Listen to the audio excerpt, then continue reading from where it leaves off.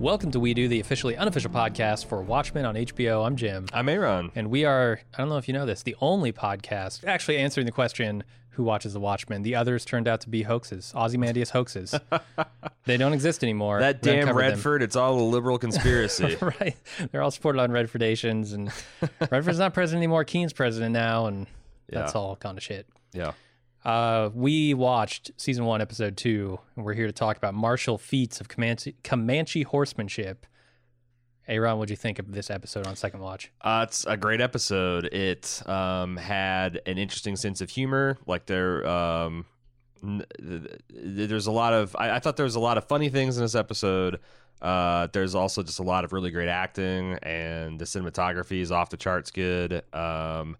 And it does that Lindelof thing where it just keeps unfolding and keeps asking more questions and keeps asking more questions. And it's maddening. It's maddening because when you're compiling feedback or you're trying to see like where the state of the art of like theories are, it's like there's no wrong answers, and there's so much churn because there's, people put their own little spin on things. And it's going to be really fun to see this eventually round into shape and come up with, be a thing. Because right now, like, what the hell is Ozymandias doing? The more we find out, the more it's what the fuck was going on. Is it even Ozymandias? Is he even Ozymandias? Yeah. Same thing with Hooded Justice. Like, there's several things like that where it's like there's a way to look at it and it seems satisfying, but is that what they're really doing with it? And I thought I was all in on the Hooded Justice theory, and I still am, but like I didn't see him getting rescued by a magnetic spaceship. Nope. Like, that seems like a real corner to paint yourself into narratively. Like, just explaining that event seems like it would take 2 or 3 episodes. But I've got a lot of affection for Lindelof from The Leftovers, and I'm digging it. What are you thinking? And I also think the fact that he said, hey, this is going to be a 1-season self-contained thing, whether we make more or not, helps me feel like I'm going to get answers. Even if, we don't get every answer that we want, I feel like he will do a satisfying job of answering the questions we need to get answers to. Yeah, I did see that he was talking about in an interview, I can't remember who it was last week, where he is saying there may be future seasons of The Watchmen, but he's not maybe necessarily interested in helming them, and he would be looking to hand it off. And he mentioned Ryan Coogler as a person who might be qualified to take it over. If you don't know Ryan Coogler, he's the one behind Fruitville Station, Creed, and then Black Panther. I was gonna say burying the lead there. Yeah, I just want to save the black superhero movie that got global acclaim for the hammer. That's my point. Yeah. No, I think he would potentially be a great choice, especially with the talented writers that they have in the room. Currently? Yeah. There would be, no doubt there'd be a little bit of trepidation from me just handing this off to anybody, no matter how well qualified they are. But I think that's a way to go. If he had something he's really passionate about saying in this season, and then if other people are intrigued by this premise, which I think it seems like this world would be just interesting to keep playing with. And there'll probably be a lot of different ways you can take it, depending on how many questions are left open at the end of the season. So, it'll be... Yeah, to your point about like having a little trepidation with whoever takes it over, I think Lindelof definitely has a style. Lindelof has a way of telling stories that works for Lindelof, and I've seen other people try to do similar things and maybe not as successfully. Say what you want about Lost, but it would be interesting to see somebody else take this over after season 1 and see what the show looks like. Yeah, in somebody else's hands. Yeah, that'd be a fun little adventure to go on. So I also really love this episode. I think this is maybe better than episode 1 because we get a little bit of more character development. Some of the things that I love about Lindelof's work are those really well written characters, and understanding their motivations and why they're doing the things they do makes them 100 times better than I think the characters that we saw in the first episode, which I didn't think there was much in the way of character development. But he was world building at that point, which I also appreciate. So it was nice to get a little taste of character building this time. Sure.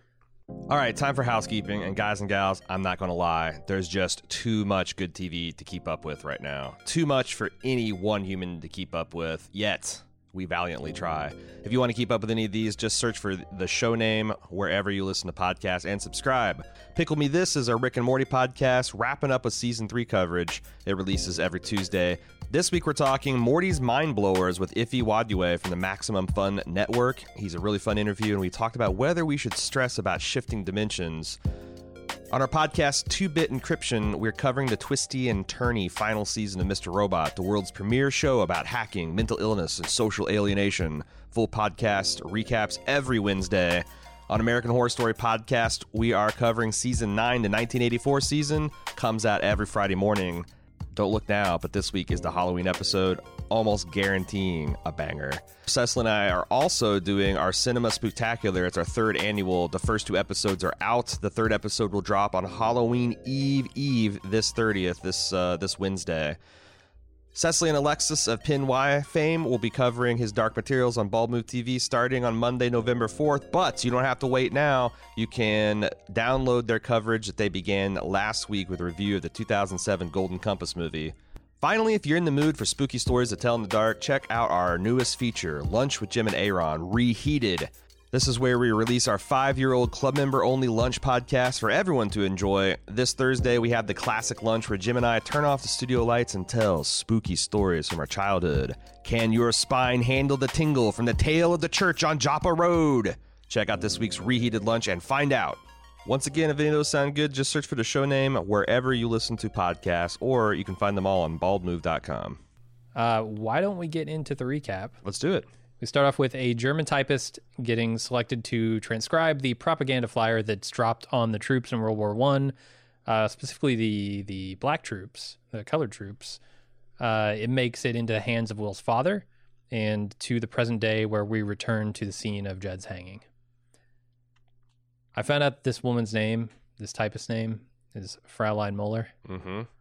Muller comes up a lot. Oh, God. We're going to have to talk about the PD files again. The PD files. PDpedia, I know what it's called. Muller, like I said, this name, we'll call it out as it happens, but it keeps coming up in this episode and in some of the supplemental information, like the PD files.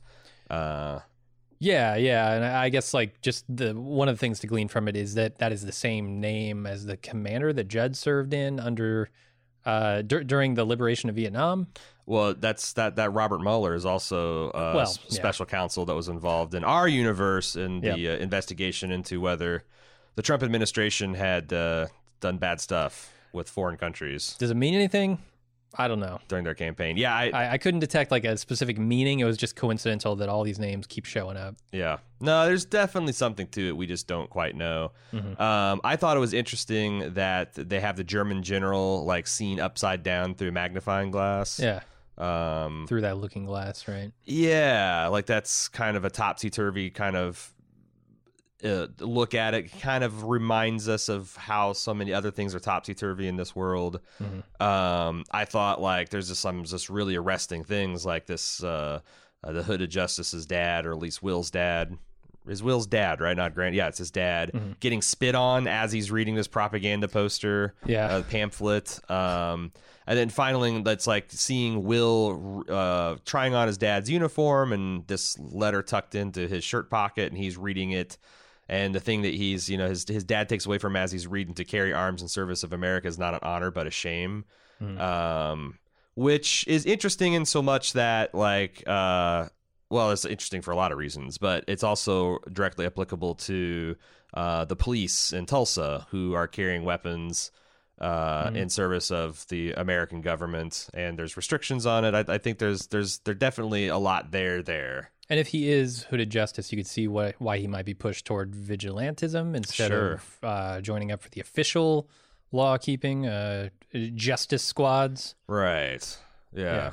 I mean, there's just like they go into this in depth in the PD files, but just to illustrate the depth of the skepticism that an African American would have towards the government, like especially in the 20s, where they lay out this case where There's all these like things, animosities coming together, like post-World War I reintegration troubles. The fact that Birth of the Nation, the film, which released in 1915, was screened at the White House and was popularizing the KKK as like heroic vigilantes. And the fact that like in 1921, like the number of lynchings had like skyrocketed.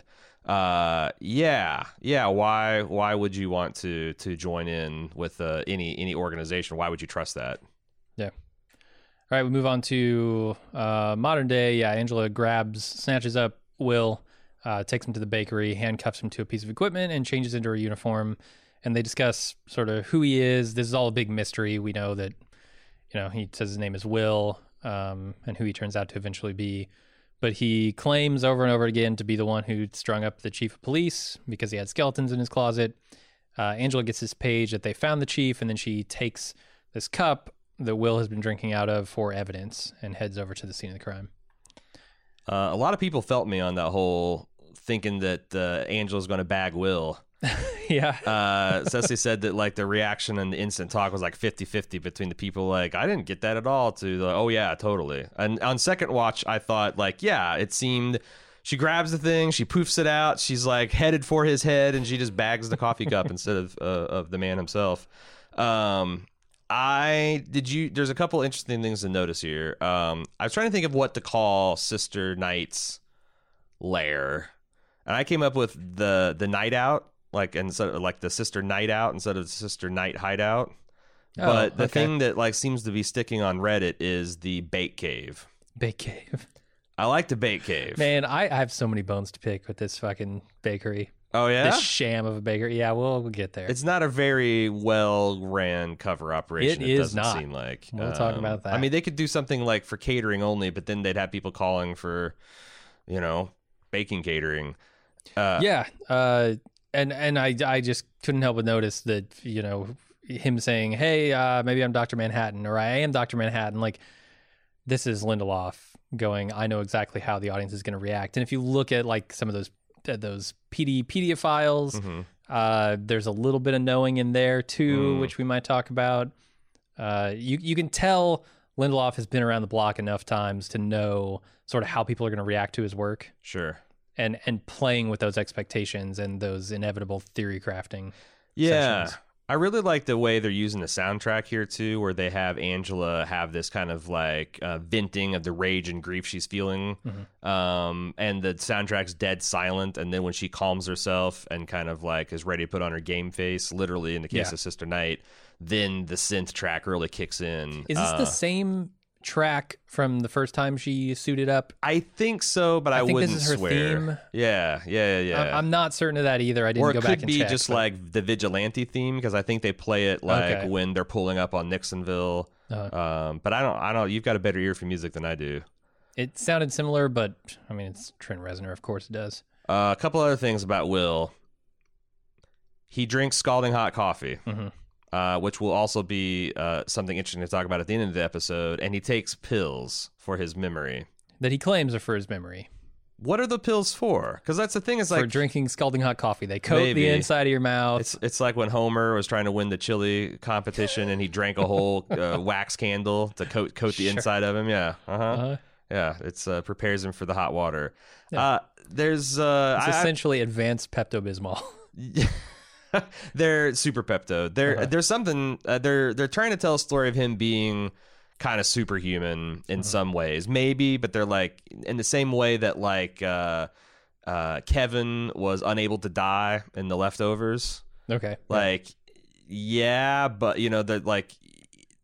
So The Leftovers worked because like each individual instance you could be like, well, there's an explanation for that. Well, there's an explanation for that. And the joke was at what point are all these extremely unlikely but entirely plausible explanations happening to the same person in itself a miracle? And I wonder if there's, because you can make an argument where like, oh, some people can drink coffee really super fucking hot. Some people can pluck things out of boiling water without getting burned. I mean, I've seen myself, there was this guy in some Asian country who was like making some kind of like fried rangoon or something, and it showed him just picking the stuff up out of the boiling oil. because his hands were so desensitized and calloused over a lifetime of doing that. Right. So again, there's explanations for things, but we'll see where Hooded Justice goes. Where is it just a coincidences pile up until you think, okay, maybe he has actual superpowers, and that's leaving aside his origin story, which is just straight up the Superman origin story. Right. So, anything else we wanted to mention? There's just so much detail in these opening scenes. It's like, wow, I don't want to leave anything out. Yeah, I mean, a lot of it we come back around to. Sure. By the end of this episode. So let's keep moving. The important thing is he asserts there's a vast, insidious conspiracy here in Tulsa. Yeah. And so that's the other weird thing I found throughout this episode is like how the Redfordations seem like it's centered on this event in Tulsa. Yep. This isn't some kind of like countrywide thing. It's like this is some kind of epicenter that's happening right here. Like a singular event instead of like indicting all of America. Well, it strikes me as like a compromise, like a white compromise. Like, okay, we know that all of you deserve reparations of some form. But that's expensive. But the most horrific event that we can possibly think of is the one that we are willing to compensate you for. Because the majority white population of this country would probably fucking riot 7K style if we were to just hand out money to everyone. And when I say handout, I mean that's probably how they would view it. So it strikes me as like some kind of compromise between like doing the right thing and not pissing off the people who would be pissed off by this. Well, I'm interested because even though it looks like it has. Right. Well, I mean, pissing everyone off is different from pissing everyone off. Like you piss a vocal minority off, and that seems like everyone. I think that's your line of argument is interesting in light of the PD files, which is essentially an excerpt of the court ruling that led to the Redfordations, because they outline a legal strategy for which crimes committed in the distant past could still be seen as not outside the statute of limitations. Yeah. So like how the hell... To me, that seems like it would have the opposite effect. Like this might be a compromise solution, but like it's a legal decision that would open the floodgates to like every race riot, every instance of lynching, every instance of a black population being but this is a very terrorized, which is a lot, if not all of them. Yeah. But it's I get the impression that it's a very new development as well. This is not something that has been going on for 30 years, right? Right. Or the Redfordations haven't been 30 years. I think it was like wasn't that case like 2004? So like it's within. You're right. I mean that's was not, it? That's I mean the one in our recent. real world was in the 90s. I know that much. The what? There was essentially like litigation over reparations for the Black Wall Street event. Oh really? In real life, yeah. Okay. Which went the opposite direction. Nothing was done about it. But I don't know when. I thought it was pretty recent that the Redfordations had taken place, but. It could be because again, like what the court found versus what the government, because obviously it's called Redfordations, not Supreme Court enact. There's some legislation that went along with it, right? And maybe that's answers some of our questions about how they capped the things. And it's also not entirely. I'm not entirely sure if this is isolated to Tulsa or if you're supposed to understand that there are other centers around big. Moments of black tragedy in America where you could go and sure, like the redlining in Chicago. I bet that's a big fucking deal. Right. Or there's instance to a Red Summer in 1919 where there's like hundreds of lynchings against black Americans.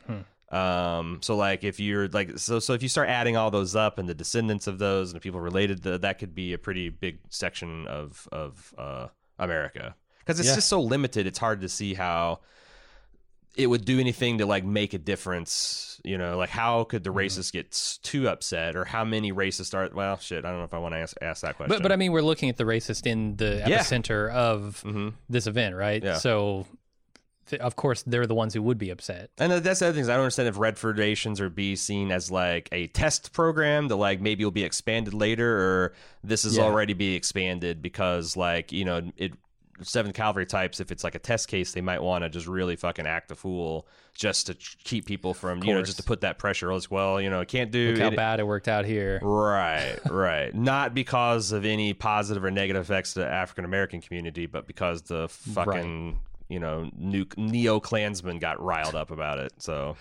yeah, shit like that can shut down progress for sure. Sure. Let's go over the newsstand guy talking about politics as a young woman shows up and buys a copy of every single paper except for one, which hasn't shown up yet. I don't know if that's significment. Yeah, but this is very much in keeping with the comic and, of course, the movie. Yeah, this they mentioned Tulsa, Vancouver, Jakarta, and Leningrad all being hit by simultaneous squid attack, which seems like that might be the unprecedented thing. Right. I was questioning during the instant take what, it's been happening for 30 years. Why would scientists be baffled by the squids? But I guess it's the global nature of it. Yeah, and the simultaneous and the newspaper purveyor here is talking about he's going again. He's talking about like what we talked about in Instant Talk, that this world posits that in after 30 years of democratic majority rule, that the nation is a lot more PC and a lot more crackdown on what you can and can't say on television and what kind of restrictions. And he calls that as the Gestapo taking away our rights. But he also knows enough about the Keene family. He's like, he's a both sides kind of guy, are full of shit. Yeah. He's more like a comedian kind of character. Yeah, but I am wondering about this little Girl Scout looking girl. Like, what buying is her papers deal? For someone. Yeah, like all the papers. I want to say this might be connected to the Vietnam stuff. There's this idea of Lady True that we talked about last week. Yeah. We know that that's a company. I don't know. I don't think the fact that she's Asian is a coincidence. I think it's more meant to indicate something to us. Well, but there's so many alternate explanations, like the fact that Vietnam's a 51st state would imply that there'd be a hell of a lot more Vietnamese immigrants because you can just move here. Yeah. Your passport is good here. Yeah, always. you just get on a plane and fly over. There's no immigration at all. You just move. It's just called moving. So that could be as innocent as that, or it could be some kind of Lady True connection. Could be. I don't want to say too much on that because people are speculating like crazy on the internet. Which I like. So what do you think? What's up with this global squid fall? Because it to me it seems like an acceleration of something that was already happening. Yeah, it's like in Pacific Rim. You got a Category 5 kaiju now. It's like the things that have happened before, but the size and scale of it is different, and that's the notable thing. Yeah, and is that intentional? Is that something that someone is making happen? It's entirely unclear to me whether you're supposed to understand that the world governments are aware of the deception Ozymandias pulled off in the first Watchmen, but like everyone else there that heard it, sans Rorschach said, well, that sucks, but we do have a global peace, and they're using this psychic squids. They're using their high altitude bombing psychic squids just to fuck with people and keep it going. Or it's entirely possible, putting on our Rogan hats, that you could have some kind of runaway natural phenomenon with the genetically engineered squid in the environment. Life finds a way. Jeff Goldblum. I've got a third option for you. Etc. Yes. Veidt, Ozymandias, needed to provide reminders for people in order to keep up the peace that he established at the end of Watchmen with his hoax. And so he has somehow been dumping squids. So it's neither. So it's not. So the difference there between option one is the governments aren't in on it. They still sincerely they don't know what's up. They're interdimensional. But Veidt is, he's accelerating the timeline because his play is being written and his end is just beginning. Yeah. All these questions, I don't know. And I guess doing so while he's officially disappeared and proclaimed dead now makes it look like all this Rorschach stuff about the journal and his complicity in this stuff would be impossible because where's Adrian? Like he's dead and this shit's still happening. Yeah, that's actually maybe sells it even more. Right. Yeah, I like that. Who knows? We'll find out more, I'm sure. So Angela arrives back at the scene of the crime. Looking Glass gives Angela the details of the chief's death and lightly interrogates her at the same time. And then a couple of flying reporters fall out of the sky and they take the chief down out of the tree. I glossed over a lot. But. Yeah. No, I think it's an interesting world building detail that they don't have drones in this universe. So they have, what journalists. they call moths. Yeah, moths. In a costume very reminiscent of the Mothman. the one just shockingly landing on the hood of their car and then seeing him tased out of the sky. And just shaking and gyrating on the hood the whole time. Yeah, his wings are still flapping. This is some of the not unintentional. I'm sure it's intentional comedy, but also kind of like just the fun of like you never can go 5 minutes without the ground shifting beneath you in Watchmen universe. But also Looking Glass taking his mask up and eating is a Watchmen reference, because that's how Rorschach would prefer to eat his beans or whatever else he was noshing on. Because that's the thing is like I guess we should explain to some people that, because there's a lot of people that are watching this that haven't read the comics and or haven't even seen the movie, let alone read the comics. But one of the things you have to understand about Rorschach is he's at time of like the end of the Watchmen is he's borderline a homeless person. Yeah. Like Sleets, in fact, that's his alter ego, is a homeless person that's just kind of deranged, that holds this "the end is nigh" sign up. He's often remarked about how bad he stinks because he never takes a shower. So he's always eating like cold baked beans right out of the can, and just like he's anytime he can get protein and calories, he's shoving it in his mouth. So I don't know why they continue to draw these explicit lines between Looking Glass and Rorschach. Yeah. Not even that, just his speaking patterns. He also, in the way he's like, questioning Angela. You mentioned like light interrogation, but it was, he's asking some pointed questions there. Like maybe he's uncompromising in his pursuit of justice. I think he's interrogating her to find out whether he should interrogate her further. Like that's kind of why I call it a light preliminary interrogation. Yeah. Because when he interrogates, I get the feeling he can interrogate pretty hard. Yeah, and an interrogation hors d'oeuvre, if you will. Yeah. But I'm not sure where they're going to Looking Glass and Rorschach, because it seems like he is true blue for the police force and against the white supremacists. But we'll see. Yeah, we'll get more info on that. The other thing is there seems to be a baton being passed to Angela, whether she wants it or not, that she is seen as de facto in charge. The people are... maybe not willingly, maybe they're not happy about it, but they are, in fact, ceding control and decision-making powers to her. Kind of, sort of, because they don't really listen to her when it comes to, like, not kicking over the hornet's nest that is Nixonville, but... Yeah. Now, we'll see how the leadership shapes up, because it's my understanding, after reading some of the PD files, that the leadership of the police are required legally not to... conceal their identity, right? Which is why the chief wasn't concealing his. Yeah, we speculated that successfully last week on that. Yeah, and that's been confirmed. So I'm curious to see how the leadership shapes up, because they need somebody in an official capacity, and that person would have to give up their anonymity. Yeah. Which could be interesting. Ooh, yeah, she has to unretire. Yeah, I'm wondering. They're kind of building roads to that too, with the implication that Senator Keene already knows she's not retired.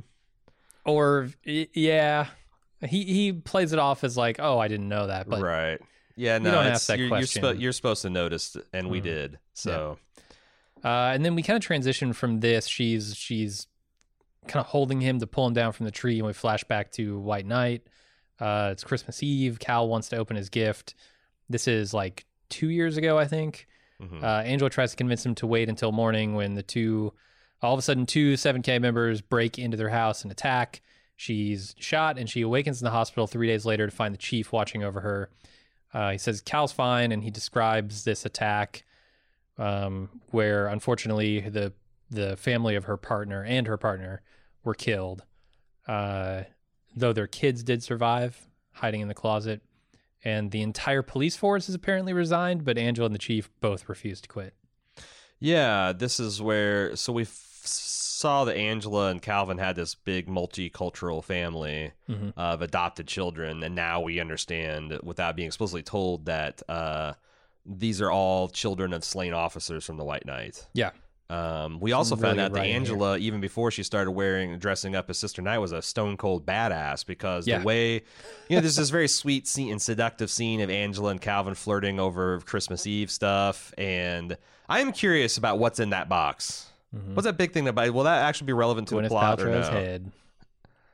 But she goes from doing that to instantly kind of like combat rolling.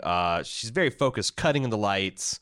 throwing a fireplace implement at him, Jurassic Parking, Velociraptoring him in the kitchen, and disarming him. And if there was only one assailant, she would have been completely victorious. As it was, she almost got cut in half by the shotgun blast. But the question we have out of the scene is, who was the second gunman?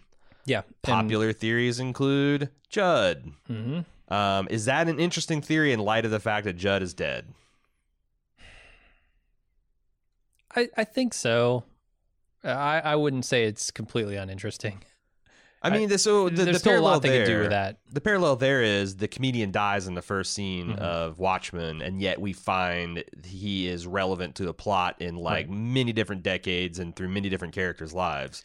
And so, given that they find, his secret identity in his closet this episode, just like they did with the comedian at the beginning of Watchmen. With the blood, I kind of almost identifies Judd as the comedian of this story. So it wouldn't surprise me if, like this episode, Judd is very much present.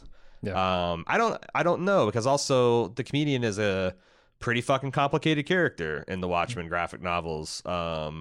I mean, he's certainly an antagonist or an anti-hero. Like, he's a worse version of the Punisher, I guess. But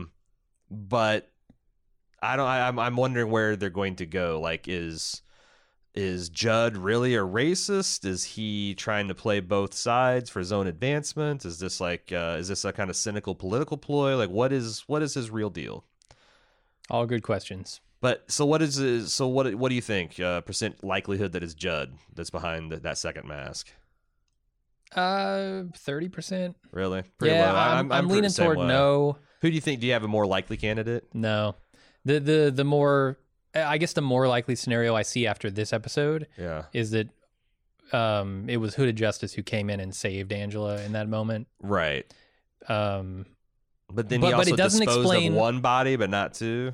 Also, we don't know where Calvin is. Sure, I'm not saying Calvin put on a mask, but it doesn't explain why this menacing 7K guy was just holding a shotgun up to her, sort of just looking at her, without blowing her away. Yeah.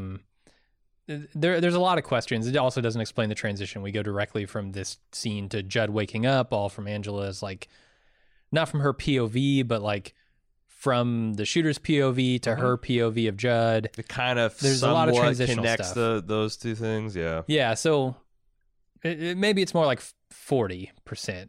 I don't know. Judd is not a completely unlikely candidate. The thing is if Judd is the guy behind the mask, he is just off the charts cold-blooded in how he's able to deal with her 3 days later. Yeah. But that might be part of his character. It could be. I like the explanation here. They don't really explain it so much as insinuate that.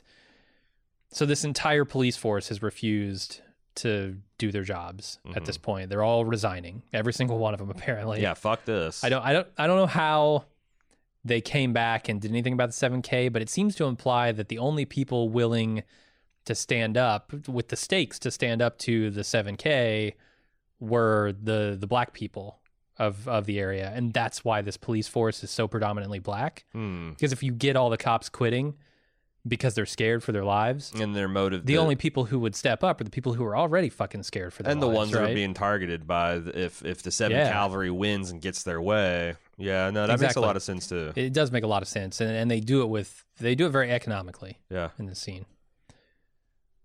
Then we go back to the crime scene in modern day. They've decided they're going to round up everyone in Nixonville for questioning. Of course, it turns into a skirmish when they go to do that. And despite disagreeing with their methods, Angela gets roped into it and takes out a bit of her anger on one of the attackers. Yeah, it's interesting because, when you look at Nixonville, there's a lot of poor white people in miserable conditions here. And it's probably a good bet. Anytime there's some racial animosity or 7 Cavalry is involved, that Nixonville is also involved. But clearly, I don't think anyone would suggest that everyone in Nixonville is guilty. Right.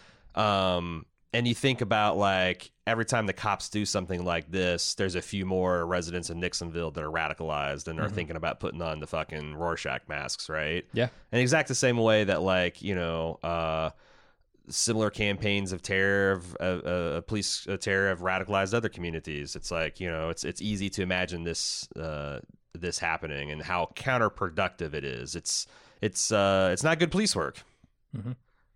And I also want to point out in this scene, they are playing with, callbacks to Watchmen, the comic and the movie, but they're not always playing with them consistently character to character, because there is a moment here where you've got Red up on the car shouting through a megaphone to this, what I guess you could sort of call a restless mob. Mm-hmm. They're a little more restful in this than they were in the comic. Right, yeah. But somebody throws a bottle at him, it hits the car, and that is exactly what happened with the comedian in the original. So they're kind of playing fast and loose with who they point the comedian cannon at. So take everything you see with a grain of salt, I guess, when you're assigning like who is and who isn't. Sure. An analog for a character in the book. Good point. And also Angela, even though she acknowledges that this shit is quote unquote unnecessary, is not above an unnecessary amount of beating down to subdue a person who tries to take a swing at her in Looking Glass. I do love Red's line about kicking the shit out of, or beating the shit out of these fucks or something like that. Whatever he says, it's really good. When someone calls him a Nazi, he's, I'm not a Nazi, I'm a communist. All right, and then Angela takes Will's mug over to Greenwood Center for Cultural Heritage, where she tested to see if he's eligible for red predations. We're given a history lesson about Black Wall Street. That's kind of the whole scene here. On second watch, I didn't think this was as over the top with the history lesson as I did on first watch. Maybe because I was prepped for it. But it is like a good 2 minutes of what is essentially an in-world history lesson here, and an out-world history lesson. A real-world history lesson. I felt like it did a good job of portraying what it was supposed to be, which is this kind of, focus group tested message to, express the proper amount of contrition, but also some hope for reconciliation and patriotism and.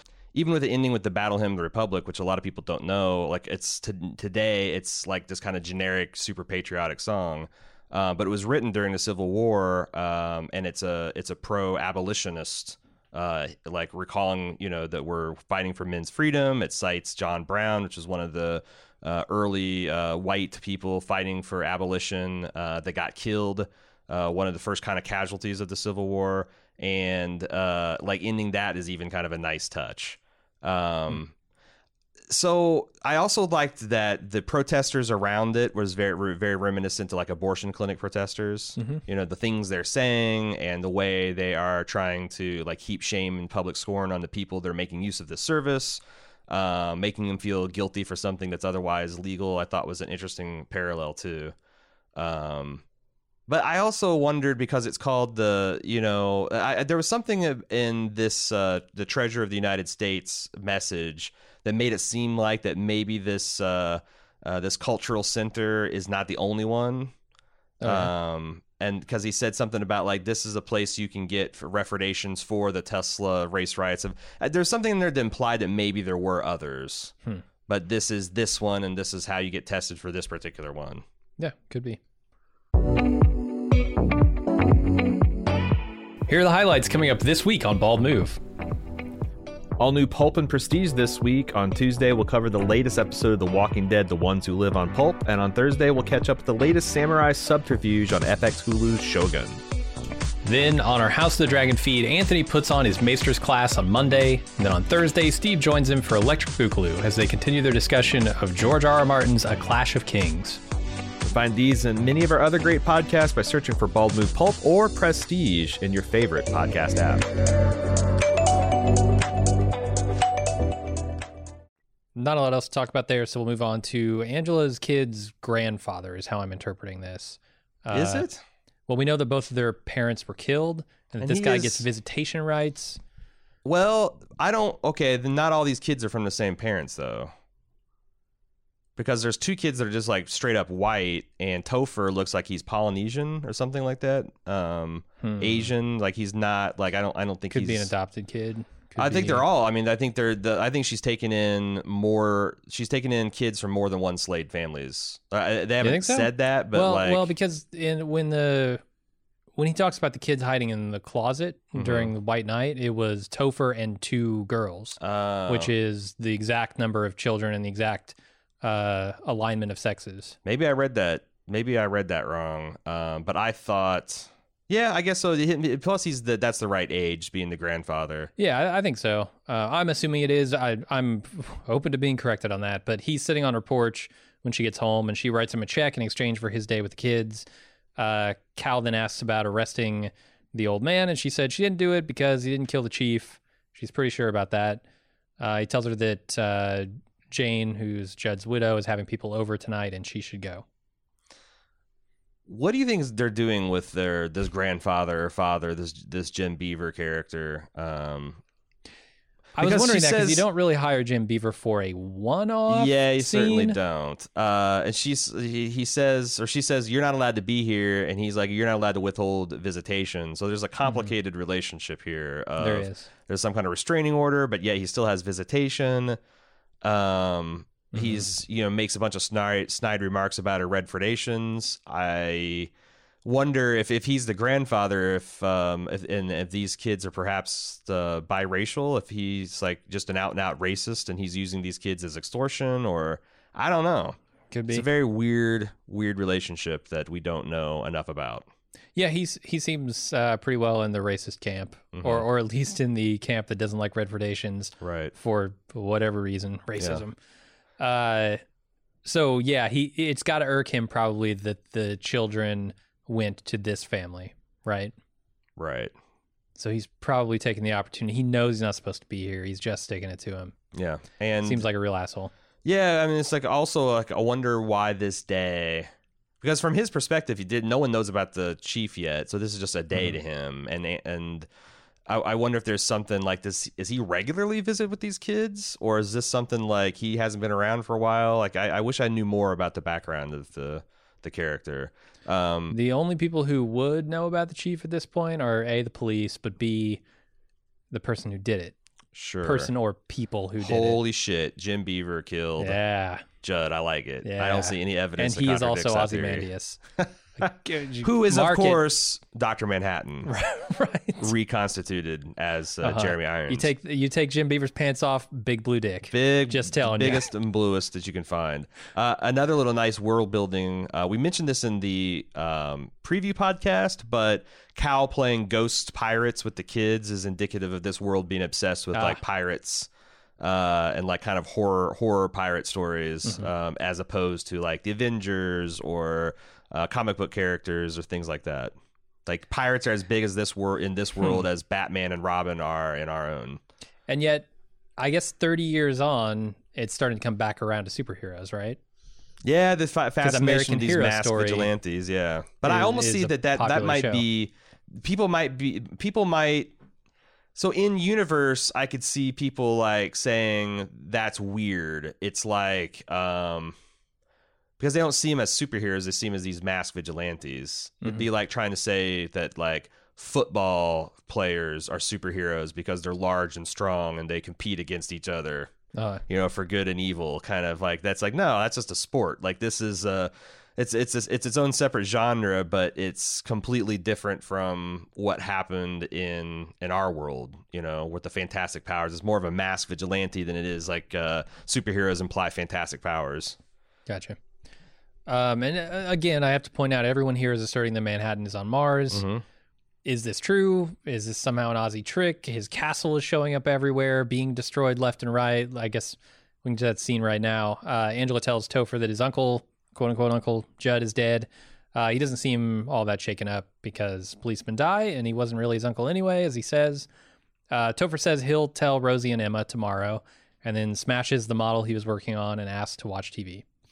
You're missing a real conspiracy about Manhattan on Mars. There's a simultaneous squid rain on both Olympus Mons and the Mariner Trench.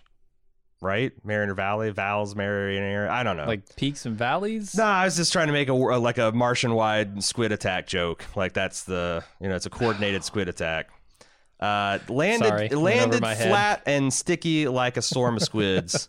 That one I get. We mentioned this in the instant cast, but like this kid is making a magnetic castle that is a replica of Ozymandias's current hideout, it seems like, which is also what Dr. Manhattan was making on Mars the other day. And they both conspicuously smash them. after we see them. After building them, which is and I noticed on second through that this magnetic mat he's playing with is called something like Magnetic Hatton or something. It's like a Dr. Manhattan kind of playset. Huh. Or it's like you're supposed. Okay. It's kind of like, you know, it's branded that way anyway. I don't know if it's Matin derived technology or it's just you know, floating castle kind of stuff. Isn't that stuff illegal? I don't know. It's it's starting to be reintroduced, I guess. Yeah. So maybe like toys are the first place the Manhattan technology is allowed, right? That's where you want to put like, untested we're going to bring technology. back lead paint. It's only going to be on kids' toys. Yeah. Sure. That makes a lot of sense. I don't know. I would kill for a toy like that, but... oh, hell yeah. Who wouldn't? It just seems so fucking cool, and I can't imagine we can't do that. Would you have both your parents die for a toy like that? Because that's the actual deal. Probably not.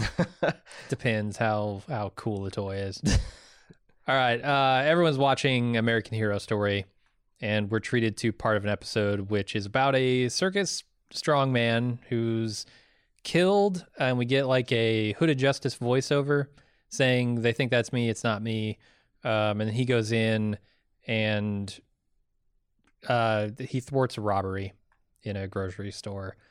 And there's then a voiceover about anger and identity that transitions back to Angela showing up at Jane's gathering, where Senator Joaquin gives Angela his condolences and offers whatever support they need to get the perpetrators. Angela says, "Oh, I'm not a cop anymore." And then she faints. She's taken upstairs where she quickly conspicuously recovers, and begins searching for the skeletons in Judd's closet. And she finds them in the form of a set of KKK robes hidden in a secret compartment. That's a lot to talk about. I know. So Rolf Muller is the name of this German strongman. Now, the reason that's significant is in the Watchmen comic book, the original Night Owl wrote a memoir, which I think is called Behind the Hood or Beneath the Hood.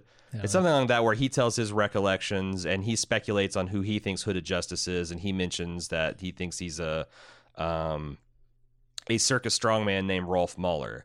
And he also mentions that this guy had, when he spoke to Hooded Justice, that he had some private remarks that Hollis took as endorsing Nazi Germany. Mm-hmm.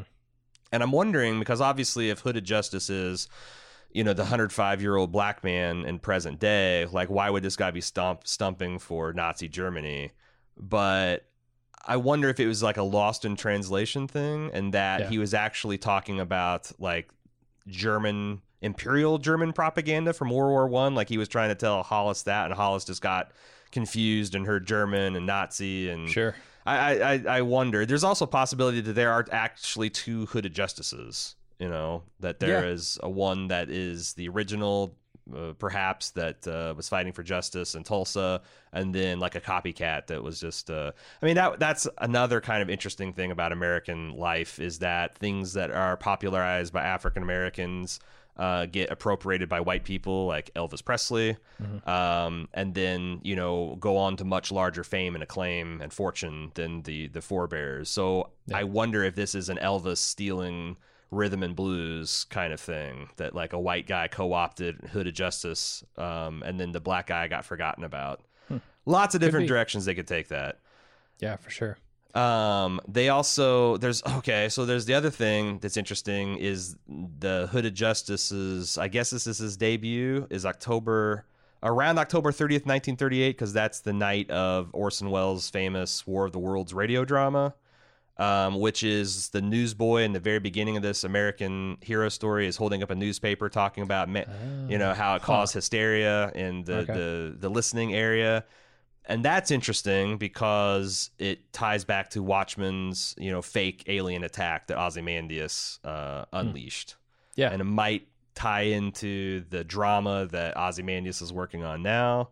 I think it's just also some interesting commentary about this guy who says, I don't have a safe. He's willing to die and let other people in the store die. And clearly we see that there is a safe under there.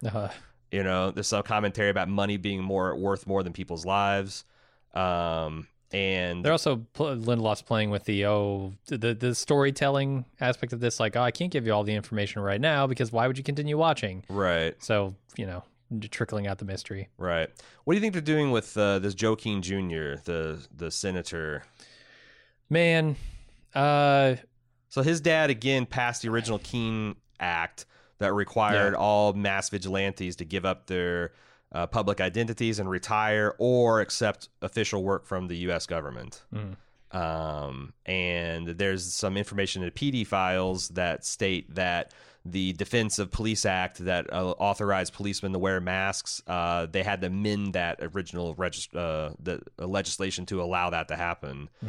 I never got the idea that Keene in the old series was some kind of like old conservative kind of Southern racist type, but they're tying, I think, the new Keene into that. Like that this guy, just hearing the newspaper guy talk about it seems like, you know, and the way that the far right conservative radio host was talking about Keene in the radio program that Judd was listening to on the night he got killed. It's like there's something there, and the fact that he's nefariously knows the true identity of Angela. There's a lot of, I don't know, a lot of this guy smells like fish going around. Plus he's Bob Benson from Mad Men. Right, that doesn't do him any favors. Maybe even more of a stink on him than was on Judd, because I can't point to the thing that told me before, finding the KKK of it, the Judd was some kind of bad guy in disguise, but something about the way he acted told me that. I'm definitely getting the same vibe off of this one scene with Keene. Yeah, for sure. The other thing I want to talk about is in the intro to the American Hero story, they show various scenes of like cops watching it, like Looking Glass is sitting in front of this sad-looking microwave dinner to eat it and watch American Heroes. The 7th Cavalry are preparing, looks like explosive vests or something like that. Wonder what they're planning for next episode. Something exploding. Cancer bombs. Yeah, cancer bombs. Ooh, yeah, they're gonna pack those vests full of. I mean, maybe if you're to Manhattan believe batteries and I still don't believe him. I think he's a bad guy and he's lying. There's just so much to talk about in this, because this scene ends on a transition from this painting, which is a painting called Comanche Feats of Horsemanship by George Catlin. It's from 1834, and it was capturing the maneuver that the Comanche horse riders were able to pull off, where they sort of hid behind their horses and used them as a shield during battles, and sort of attacked from behind that shield. Yeah, they could shoot arrows from behind there. They can throw use spears. Right. They can quickly mount so they're facing the opposite direction. They can do all kinds of cool things that seem like it'd be very, very good in mobile, fast-paced horseback combat. And it seems a pretty obvious allusion to draw to Judd, saying he was sort of using the police badge as his shield to do all these other acts of war. Because conspicuously, the name of the episode is not Comanche Feats of Horsemanship, it's Martial Feats of Comanche Horsemanship, which ties a war element to this. And if you look at what's shaping up here, and the 7K officially declaring war at the beginning of this thing, and where Judd's head was at, you kind of get the impression that he's thinking in those terms.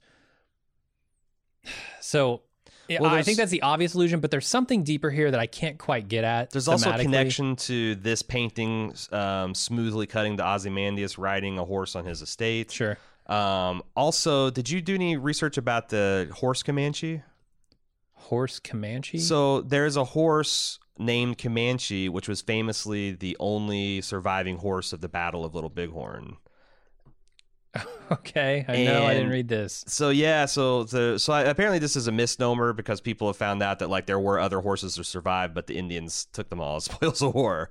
So, but Comanche was in really bad shape, was badly wounded, and so badly wounded that the Native Americans didn't bother with taking him off, and the remnants of the 7th Cavalry found the horse and nursed it back to health, and he became kind of like a mascot. In fact, he, upon his death, like 15 to 20 years later, he was stuffed and he's mounted in a museum still.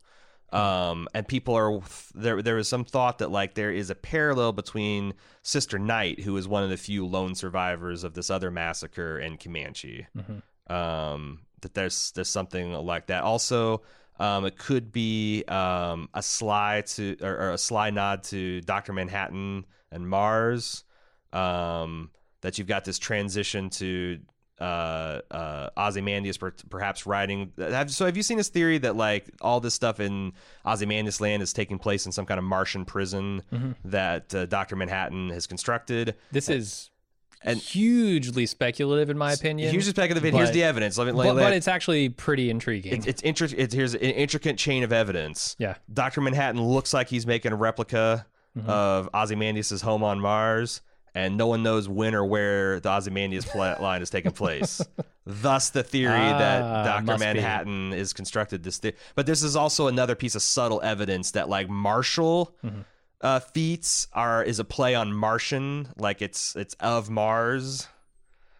I mean, it's pretty thin stuff. But it's also the kind of stuff that, like, this is the internet being crazy and picking at the one thread that's going to be true. I've got some more supporting evidence for that crazy theory. Hit me. I was thinking about it, and it seems to me that Ozymandias, or he's called the Blonde Man, but we're just going to call him Ozzy, has a disdain for the clones that he's been saddled with, implying perhaps they're not his clones, but Ozymandias' clone, Dr. Manhattan's clones, because we know that Dr. Manhattan was going to play with creating life.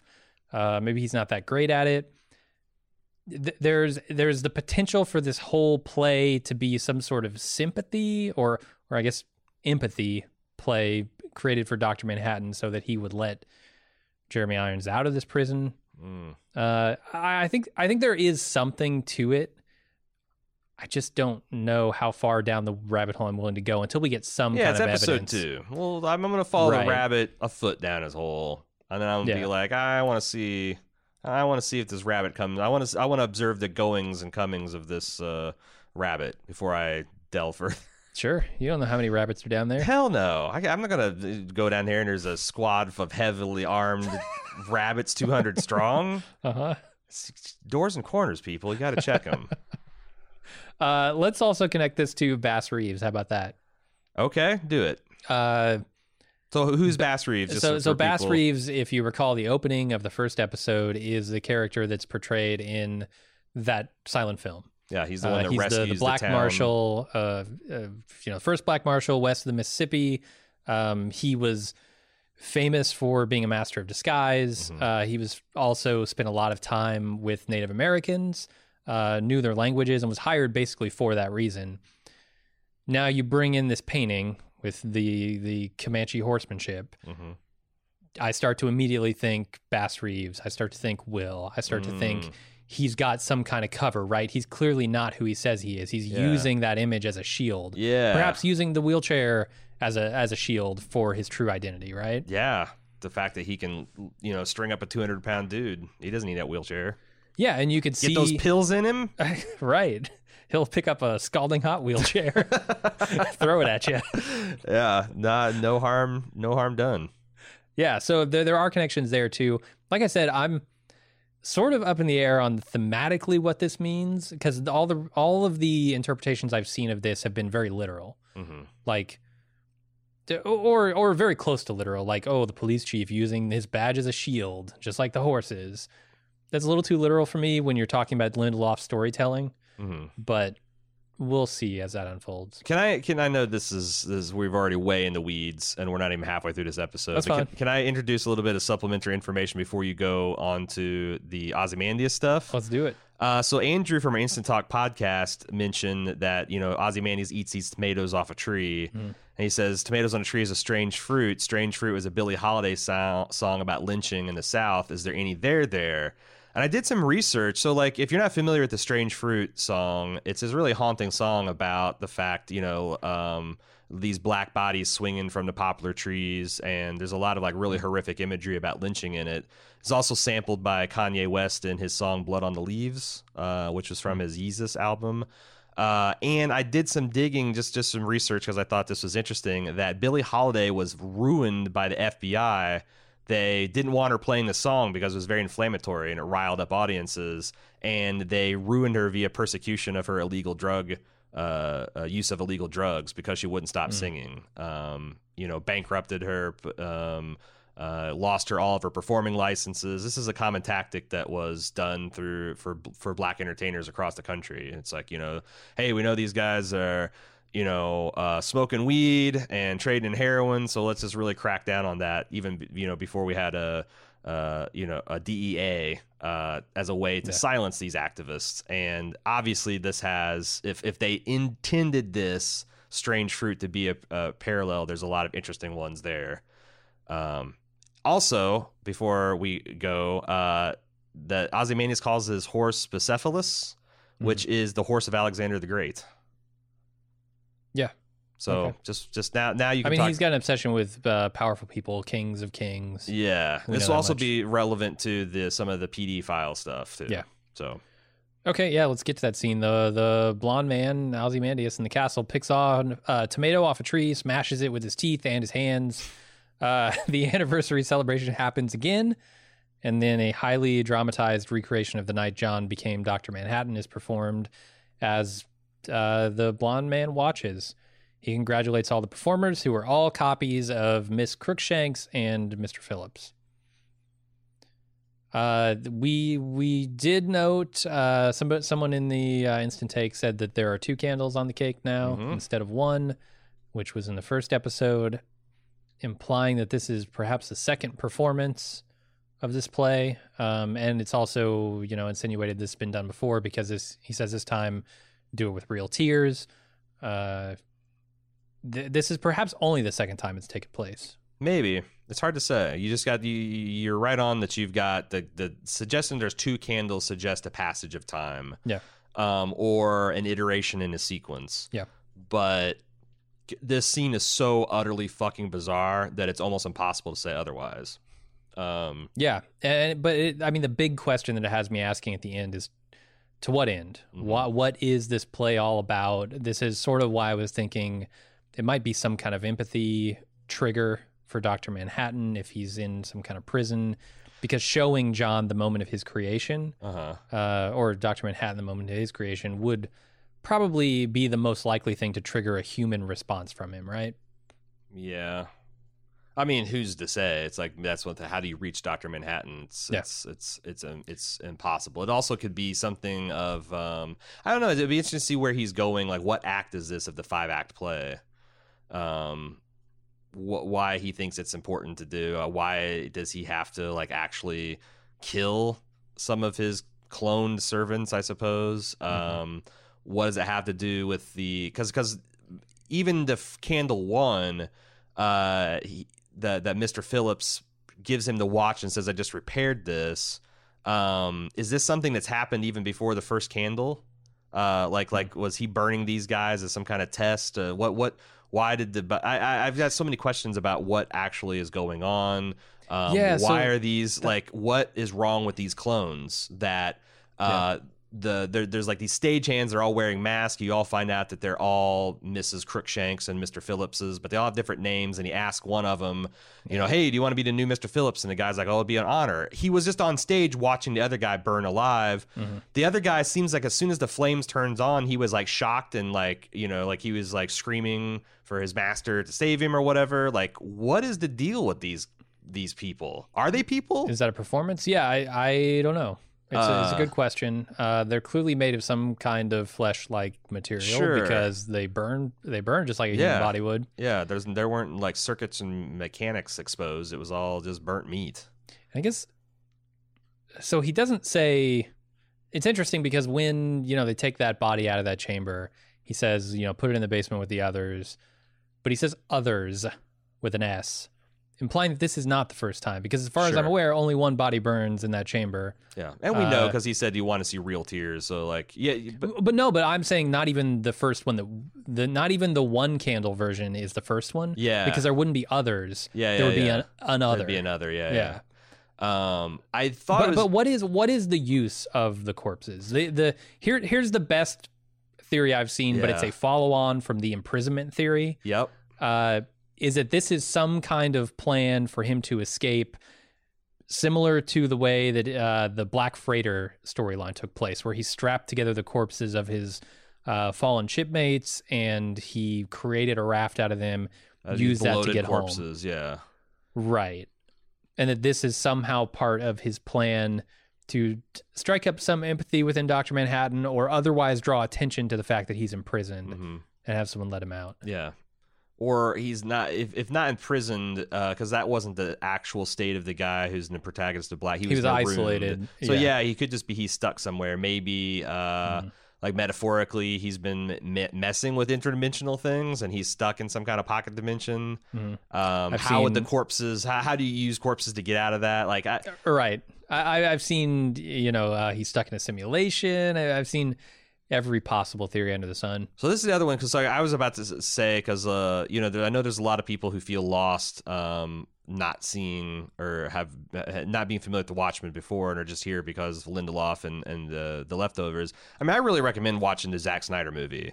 Yeah, it's not an entirely faithful, but like you're going to get 90% of what you need to know as far as the characters and the history of the Watchmen. And I would say don't bother with that ultimate cut. It's an extra hour of stuff that's sort of redundant, right? And the only thing you'll get is like the Black Freighter stuff, and the summary of that is like this is just a parallel story about a pirate adventure where this guy gets marooned and he kind of goes delirious from isolation and grief because he is obsessed with the idea of this Black Freighter, the ship that attacked him and marooned him, is heading to his home port and is going to kill everyone in the town he loves and his wife and his children. And he has a single-minded goal of going there and preventing it from happening. And in his obsession with vengeance, he actually ends up losing his mind and doing the very thing he worries about, which is going to his hometown and killing a whole bunch of people, including his family. Yep. And then he's damned. And the last scene is him kind of wandering off in the ocean, being picked up by the Black Freighter. But my understanding is that he just committed suicide, or he died there. But it's a tale of like, vengeance too far and doing something that you think is good, but actually ends up blowing up in your face. Yep. And that all parallels Ozymandias's kind of journey through the plot of the original Watchmen. Yeah, I agree. Are we ready to move on to Angela returning to the bakery? She finds Will. The bake cave. She finds Will escaped from his bindings, cooking eggs. She says that she found Judd's skeletons and wants to know if he's trying to set him up. Will says he's saying a lot of words. He's not making much sense to her. He's talking. It's a very funny scene. It's a very funny scene, but you get the impression that he maybe doesn't have. Maybe he wasn't lying about what those pills do, because his memory of telling her to go check the skeletons in the closet seems a little fuzzy. Or he's playing with it, I think buying time. It seems like the sparkle in his eye, not just here, but when he's being saved, is indicative of him just fucking with her. And I also think that maybe even he didn't suspect that this guy had a literal clan robe in his closet. Like, and he's speaking metaphorical, but he had, and there's like that line is like, I imagine there's a lot of good reasons a white man can have a clan robe in his closet. I just can't think of any right now. And, him saying, are you accusing me of which floor is his bedroom on? I have a problem with stairs. And she's like, oh, but you can string a man up from a tree. He's like, oh yeah, I did do that. That's true. Like, and Louis Gossett Jr. is killing it. He's so good. He's having so much fun. And then he reminds me of doing a lot of like having the same fun like Scott Glenn was having in The Leftovers. As Kevin Sr. But then she, threatens him with being taken in. He's like, well, if you're going to take me in, you would have done it by now. And anyway, if you had, I'd have been rescued anyway. I've got friends in high places. Which, it plays out at the end, of course. Yeah. And then there's almost like a premonition level of something to him too, because I don't know if he can hear what's being said on this phone, but he very much knows exactly what is being said. He's all the way across the room. Well, if he's a former crime fighter, aren't quite as loud as like cell phones are. Yeah. So I don't know. He's also an old crime fighter, and we know like Hollis. There's a great scene. The original Night Owl's death in the first Watchmen, as he's getting beat to death by these punks. Like you can tell that like he's an old man, but he still got it. If there's only been like 1 or 3 of these guys instead of like 7, he might have kicked their ass and sent them on their way. I think that you're supposed to understand that like this guy still is pretty sharp. Like he saw her bag up the coffee cup. Yeah. He could kind of surmise what she was up to, and he knew what he wanted from their interactions. So I don't think I think his memory pill is a lie, because like I think his memory is sharp. I think there's some kind of other physical thing. Because the other thing you mentioned, the boiling eggs, and I know we kind of paraphrased it, but he looked like he reaches into a boiling pot of water to pick out, or at least it's still hot. Pot, there's a lot of people that steam coming from it. It's real hot. There's people on the thread saying that you're supposed to like after you boil eggs, you're supposed to let them sit for 10 minutes. So maybe the water was hot but not scalding. It's one of the things, the same thing we went through with Kevin in The Leftovers, where it's like, it's plausible that a man could do all these things and not be superhuman resistance to pain. But like, how many of them are you gonna see before you're like, okay, this is too many coincidences stacking up. Those pills are those are asbestos pills, and the man's fireproof now. Mid-season reveal, he's a secret Targaryen. Been microdosing. Yeah. Microdosing asbestos. Yes. Speaking of plausibility and eggs, this sham bakery is ridiculous. So there's no sugar in this bakery whatsoever, right? They established that. Yep. There are no eggs either. This man had to go across the fucking street to get eggs. And Angela is standing there in her bakery looking around going, where the fuck did you get eggs from? Eggs are hilarious to me. Eggs are a thing in this season because we had Angela's cooking show last episode. Cracking eggs into the bowl. Yeah. Which someone mentioned that like when you saw the either underneath or above, that looked exactly like Archie, the owl patrol craft of Night I thought Owl. It was a comedian happy, like it was a smiley but face. it was two side by side with the whisk going down. Oh, the plates. Yeah. That there was like some kind of reference to that, and then we have this guy doing the boiled egg routine, and then we end with Beastie Boys Eggman. What the fuck is going on with the eggs? I don't know. I kind of took Eggman as a little tongue in cheek, just like leaning into it. Yeah, just pointing out, having fun, because he's the Eggman in this episode. But they also, so I listened to the song, and there's a line towards the end where it's like, you made the mistake and judge a man by his race. You go through life with an egg on your face. That's pretty, I mean, it's tongue in cheek, but it's also it's pretty fucking on point too. I will admit to not knowing exactly what the Beastie Boys were getting at with the Eggman song. So like I know half the lyrics, but only the fun parts. Only the part about cracking eggs on people's backs, and but they're probably not fun in context. They're probably violent. It does and seem racist. like it's just a superhero that eggs people for revenge. But one of the people he's seeking revenge are saying that they should be ashamed of themselves as racist. So that's early Beastie Boys, confusing. I agree with that. They're fighting for the rights of party. Also, doesn't seem like they're racist. No, they're also culturally appropriating the black man's music. God damn it, you're right. There are fucking levels to this game. Sure are. Holy shit. Okay, that is the end of the episode, right? Also want to... She decides to arrest him. She stuffs him in the car. This entire car is airlifted away on a magnet right in front of her, and this propaganda flyer with the note drops into her hands. Yeah, we mentioned this on Instant Cast, but there's also a cinematic callback to the way she lowered Judd to the ground, and the way she loads her now. We know her as her grandfather into the car is very kind of intimate and embracing, which is interesting because it's like the tale of like she's not sure what to think about Judd now after considering him a mentor, and now she's not sure what to think about this man after not even knowing he exists, but now he's saying there's this vast conspiracy, and her mentor had a clan's robe in her, and it's like it's also we buried the lead here. This is her grandfather, apparently. Yes, that's what the Redford Nations test told her. So, pretty big deal. Yeah. And it seems like he's sort of come back to show her who she is, as much as tell her who he is. It also implies that. Is Angela getting refordations? Because like this whole process implied to me that Angela's never gone through this before. That she's never actually claimed refordations for herself. But I don't know. I mean, clearly she's eligible for them. Oh, I guess that's a good question. Has she? Because the system knew that she was his grandfather, so he would have already known that she was eligible. And does it know that because is it kind of like these genealogy sites where you start off knowing nothing and people contribute? So like as people swab their DNA and as the DNA is processed, you start building these family trees? Or did the system know from like birth certificates and like, you know, death certificates, like here are all the potential people and we just need to wait for them to come forward and claim it as a living antecedent or descendant? I don't know. I haven't seen anything that indicates she has money beyond her means. This bakery, I assume, is paid for by the police force. Yeah, there's got a lot of this stuff has got to be officially paid for, you know. Yeah. And maybe she's got to really, like, all these retired cops that are, like, now mass cops, maybe they have a little bit more pay, you know, because of what happened to them. Yeah. I don't know. It's going to be real interesting to see how they fucking untwine all this shit. Yeah. There's a lot of interesting stuff in the PD files.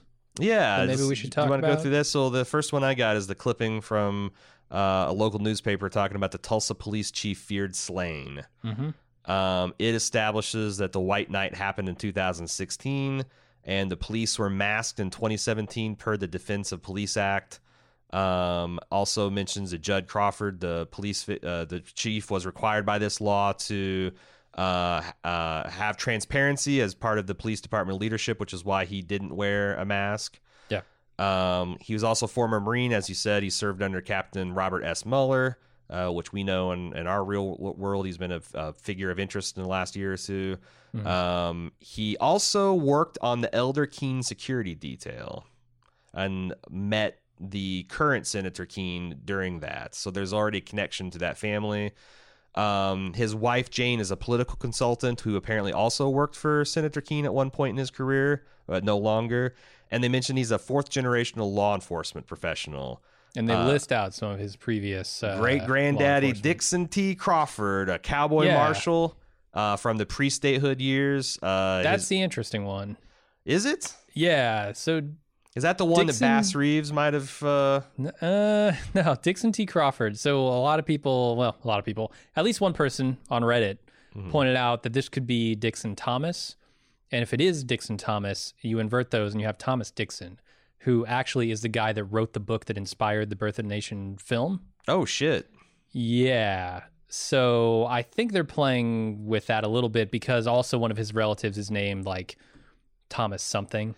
Well, they also didn't they show in the Tulsa massacre Thomas? There was a Klansman run around with a rifle, and some persons asserted, but I didn't have time to actually go and check, that this is the same guy that's in the photograph with Judd. So implying that like either his granddaddy or his great granddaddy was there fighting on the wrong side, and that would make a lot of sense. The timing, the lineup, yeah. It's interesting because that film, The Birth of a Nation, is the film that sort of rekindled the KKK within America, gave them inspiration for people to give them a new life.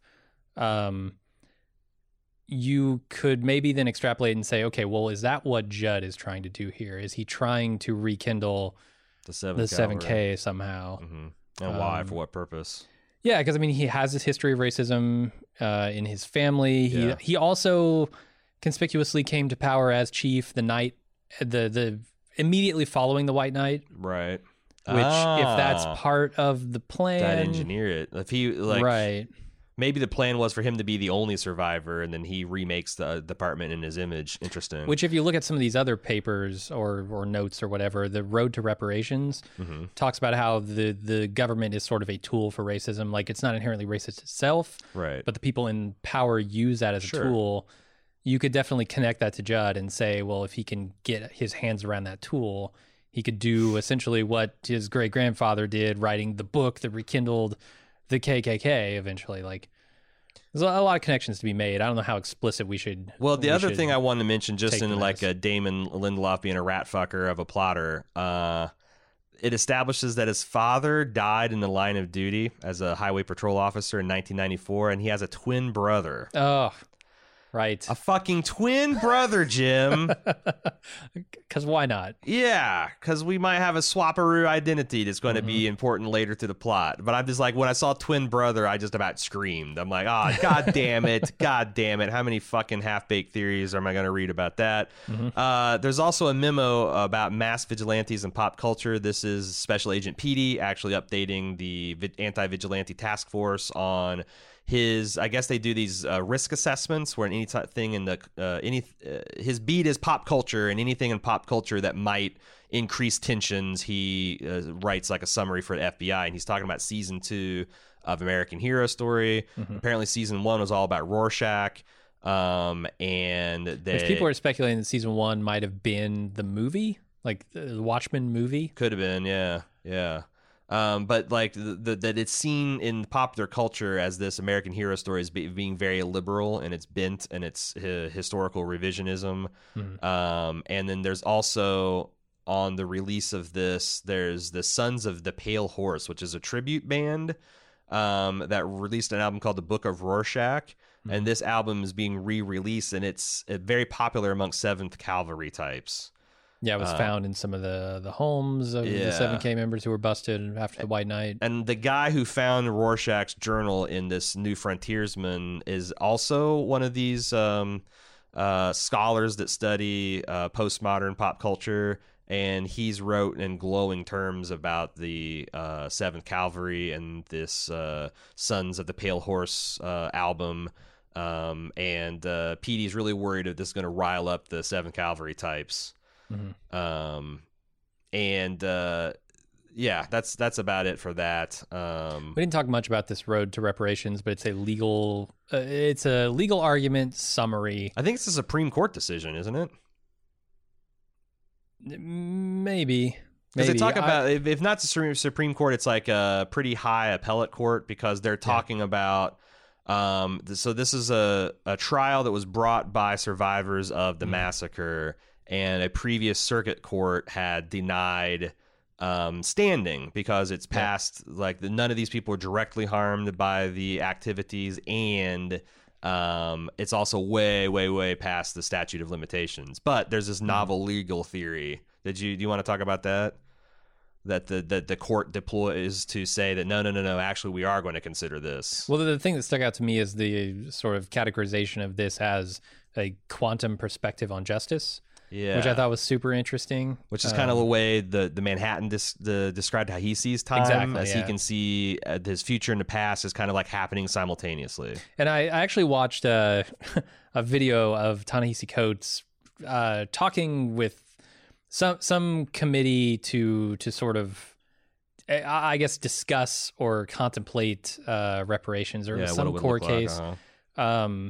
And he sort of had, a similar take on it, which was that this is not about like pain that happened 100 years ago. This is pain that is actively affecting people right now. And you can directly map it back. Follow-on effects of these things didn't stop existing simply because the time has passed. They traveled into our future and our present, and that was super interesting to me. Yeah, and also the fact that you can, it's not just that it goes forward, but the court talked about in this June 1921 Tulsa riot that the seeds of that go far, far back, hundreds of years into the original sin of our country, slavery, and that they ripple forth today. So it's like you can't just say like this is an individual crime. It's not like breaking in a house. Yeah. It's more of like, a crime that like is like a bomb that keeps detonating every generation. And just that perspective of looking at our history holistically,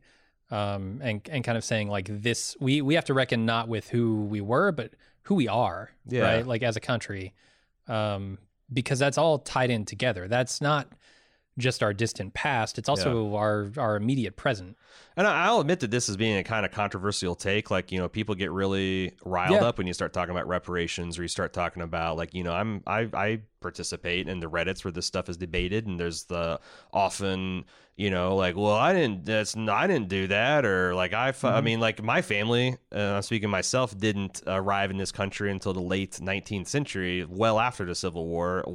But like, The thing is like, it's beyond the scope of this podcast to argue the merits of reparations. Like, Sure. if you want to read Ta-Nehisi Coates' The Case for Reparations to see a case to be made for it. But like, clearly this show is sympathetic to this, and this is the story they're trying to tell. Yeah. And I think I'm interested to see how they tell it, because since it is a controversial topic, is this thing going to make something so nuanced that it actually moves? Like, is this going to be capable of shifting public sentiment, or is it going to be maybe provide tools with the empathy necessary to help shift public sentiment? Judging by the reaction to the first episode, I'm going to say no. Well, I mean, because anybody who's still watching this show is at least a little bit sympathetic to the idea in the first place. Right. This is not going to change anyone's mind. This might help you further your thinking on it. This might help you better understand why you generally felt that was the reparations are an okay idea. Mm-hmm.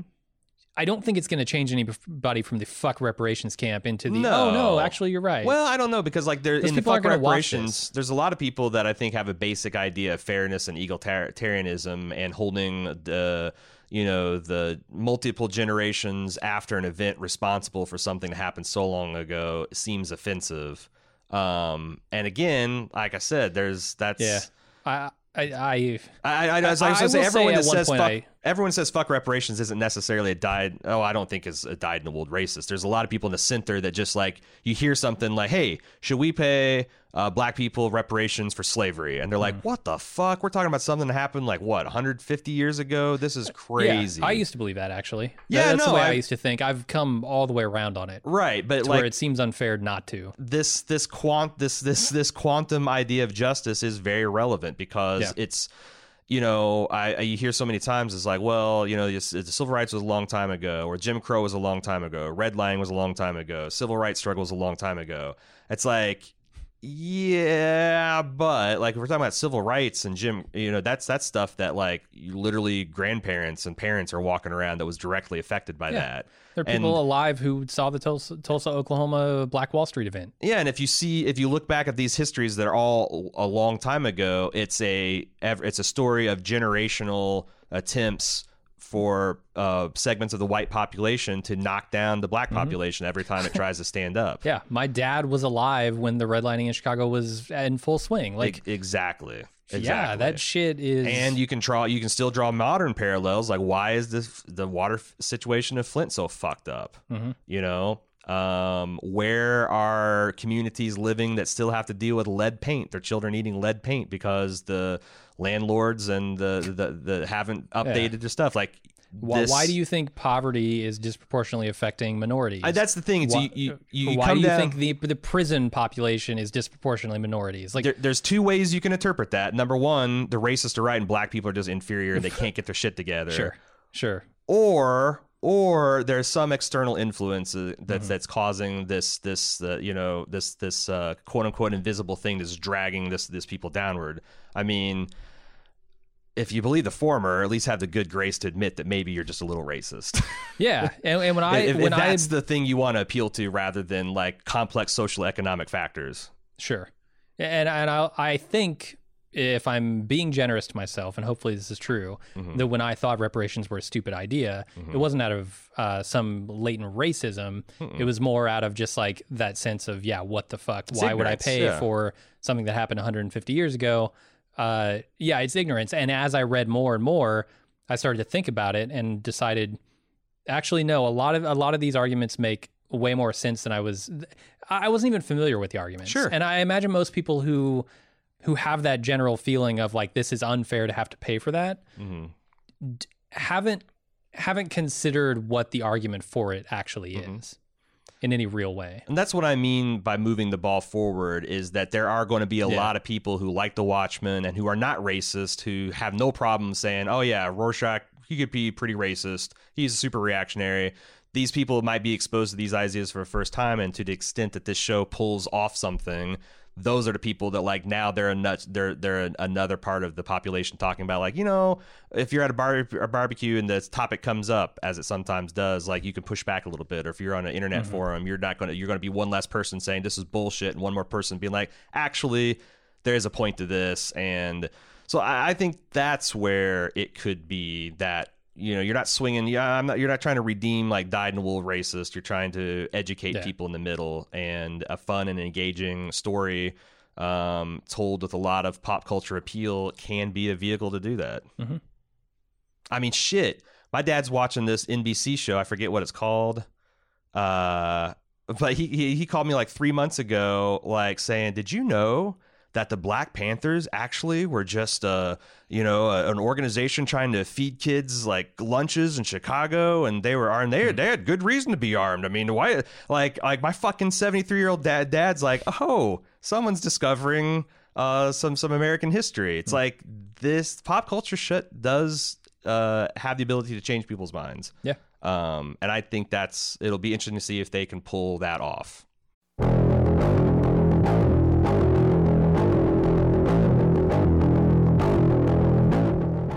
Rick, how you doing, buddy? You don't know what it's like out there. Hey, man, do you even know what it's like out there? No, not really. I've been mostly kind of flying around in helicopters, carving likenesses of Michonne into cell phones, that kind of thing. What is it like out there? Oh, well, I think it's time to find out, man. Last I saw your wife, Michonne, was out following a giant wagon train. That sounds pretty weird, but it seems like a family-friendly outfit. I mean, she's got RJ and Judah with her, right?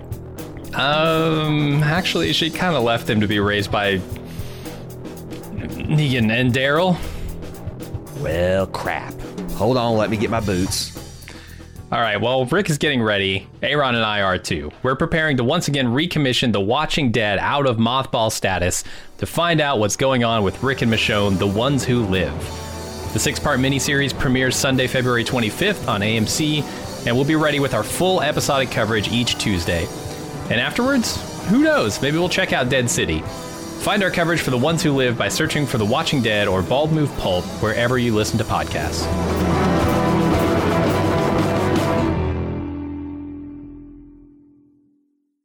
All right, we are pretty long in this episode already, but we still have some feedback.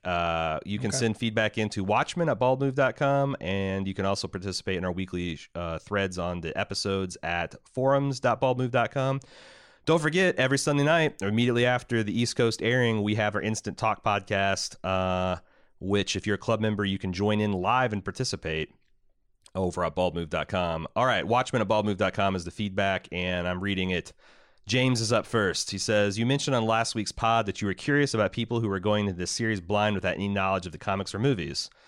I am one of those people. I love The Leftovers, and I'm always in for a Lindelof show, but I've never heard of The Watchmen before this series was announced. I'm only 21 years old, so perhaps it's just before my time, or maybe I'm just ignorant of the Watchmen universe. Yeah, I mean, you were, 9 years old or like 5 years old when the first one came out? Was that 10 years ago or 15 movie? Years ago? Oh. 2007, right? Was it? Yeah, 10 years ago. So, yeah, I think you did. And then the original came out in the 80s, so you're definitely excused there, James. When I fired up the pods, I feel almost lost amongst the informational tidbits you guys mentioned, which are obviously informed by your knowledge of the source material. Yeah, sorry about that. I think we are doing a in-the-know style podcast more than a new viewer-friendly podcast, which... Well, I'm trying to do a better job this week. To do that. If like when we talk about the Black Freighter, to introduce the concept of the Black Freighter and its significance and stuff like that. But I will say, so let me just continue with James' email. It says, correct me if I missed something in the premiere, but you guys talking about how the squid rains are actually government-made, not some real freaks of interdimensional nature, came off to me as a spoiler. Well, I mean, so I think we're talking about the possibility that it is a spoiler, but it's possible that it's government made. But like, I think we're getting to the point as you don't know anything about interdimensional squids and the nature of it and the source material, and that's rough. But I feel like I don't know, because it's not like this is different from Game of Thrones, where season 1 Game of Thrones was exactly like the book 1 of Game of Thrones, called Game of Thrones. This is a sequel. So it's like if we were talking about Empire Strikes Back and someone hadn't seen Star Wars. I fully believe a person can enjoy Empire Strikes Back without having seen the first one.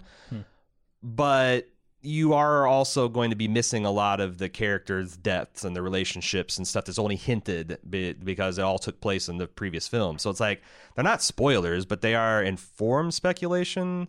But I don't know, because I feel like that's what that's the type of podcast people want. They want us to use all available public information to try to solve this mystery. And I've specifically limited it to stuff that's in this episode because I know a lot of people are drawing things from Next Time On videos, and they're drawing things from like, I've seen 6 episodes, here's my crazy theory. Like, same. I specifically don't mention that stuff so that I won't spoil anyone who is familiar with the material. Yeah. There's a lot of like, if you've seen the Next Week On, there's a lot of things you could automatically surmise and probably be correct. I don't even read that stuff. I see it and I tune it out because I don't want it to influence this podcast. Right. So we're trying to do, the thing I think we're trying to do better is explain some of these concepts as they come up rather than just refer to them. But seriously, I got 2.5 hours this weekend. Watch the Zack Snyder movie. Yeah. It's pretty good, and it does. It won't explain the squids. But just know that the end of that movie should have a big squid in it. Yeah, instead of Dr. Manhattan, it's an actual reality. It's a giant psychic squid that attacked the Earth. Yeah.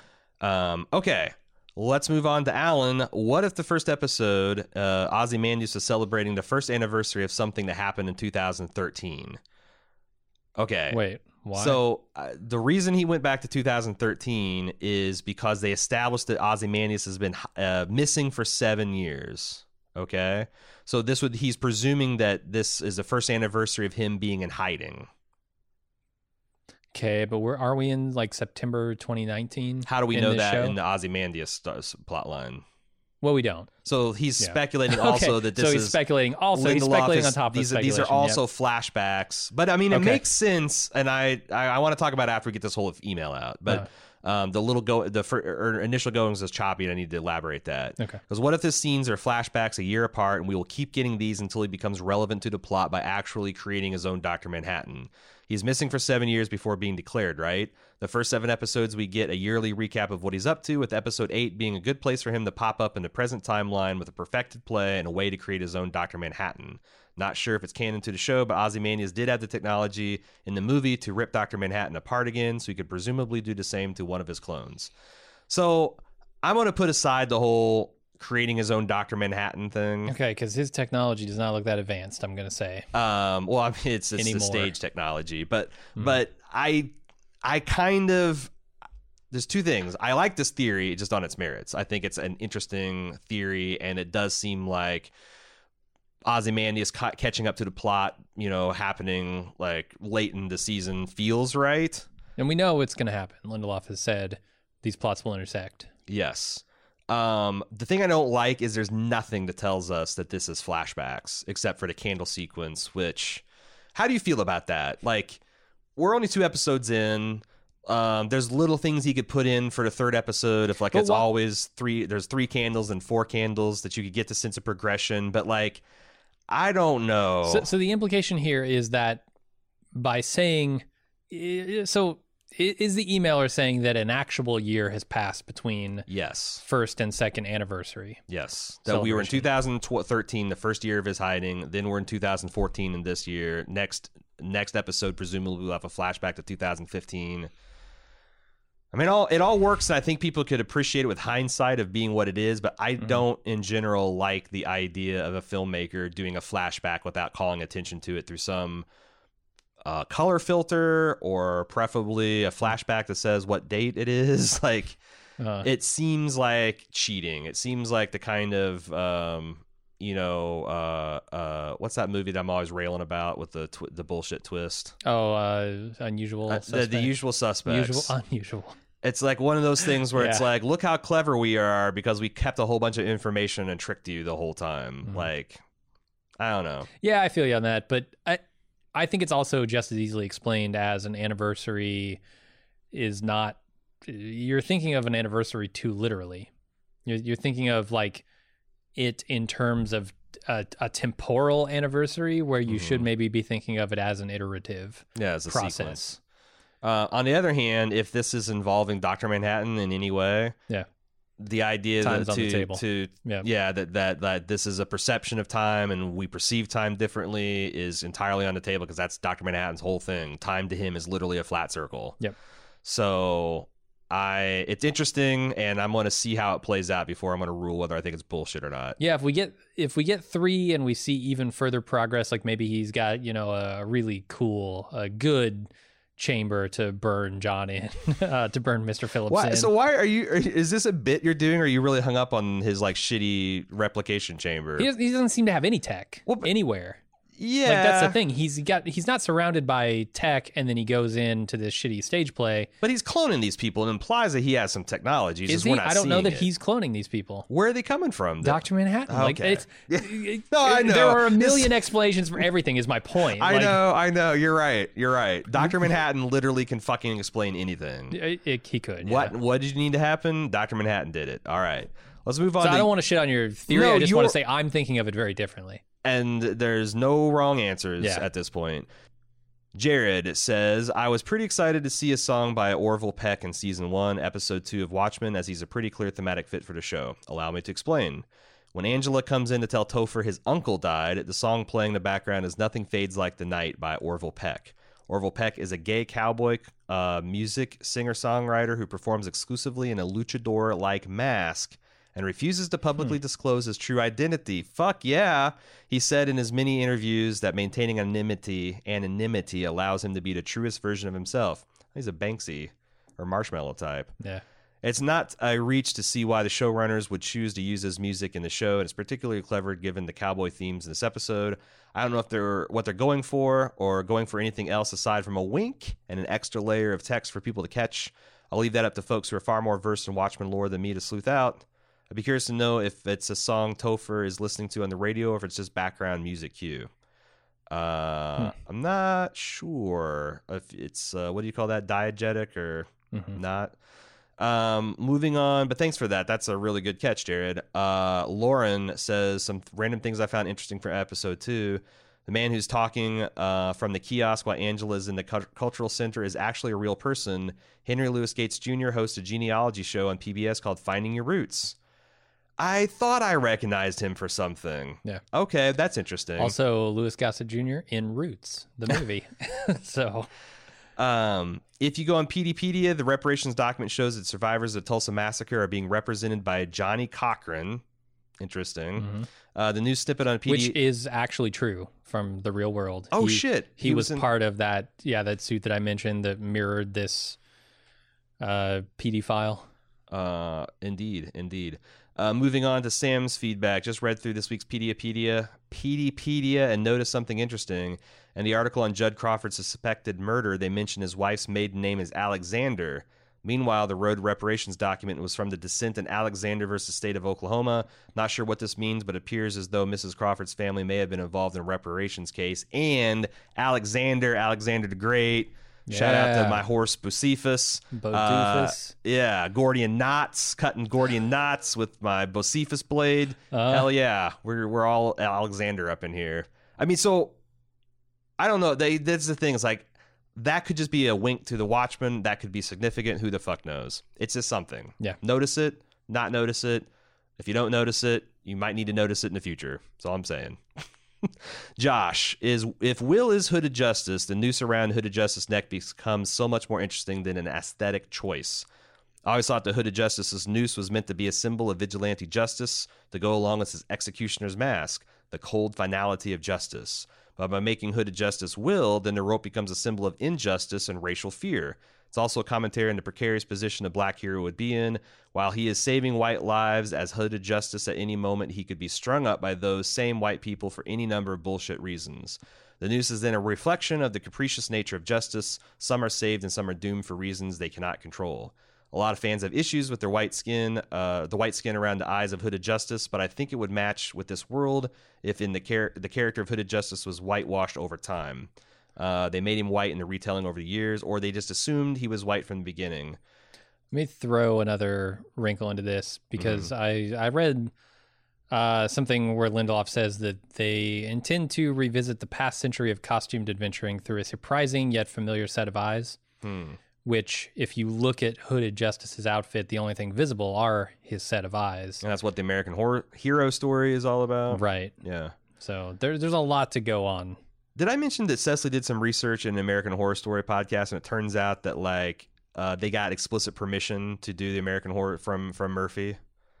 To do American Hero Story? To do American Hero Story, and intentionally, so he gave them their blessing to, like, bastardize the American horror story, American crime story, all the different American stories he's been telling. Yeah. I thought that was interesting. Also, like, this whole thing with the white around the guy's eyes, I feel like I meant to mention this at the scene where Angela's getting suited up and she's spray painting that line over her eyes. Mm-hmm. I mean, you mentioned this last week as kind of a joke, but, like, they're showing the descendant of Will spraying a color around their eyes to aid their disguise. Mm-hmm. So, like, a black man in the 30s and 40s painting his eyes to make him look white. Yeah.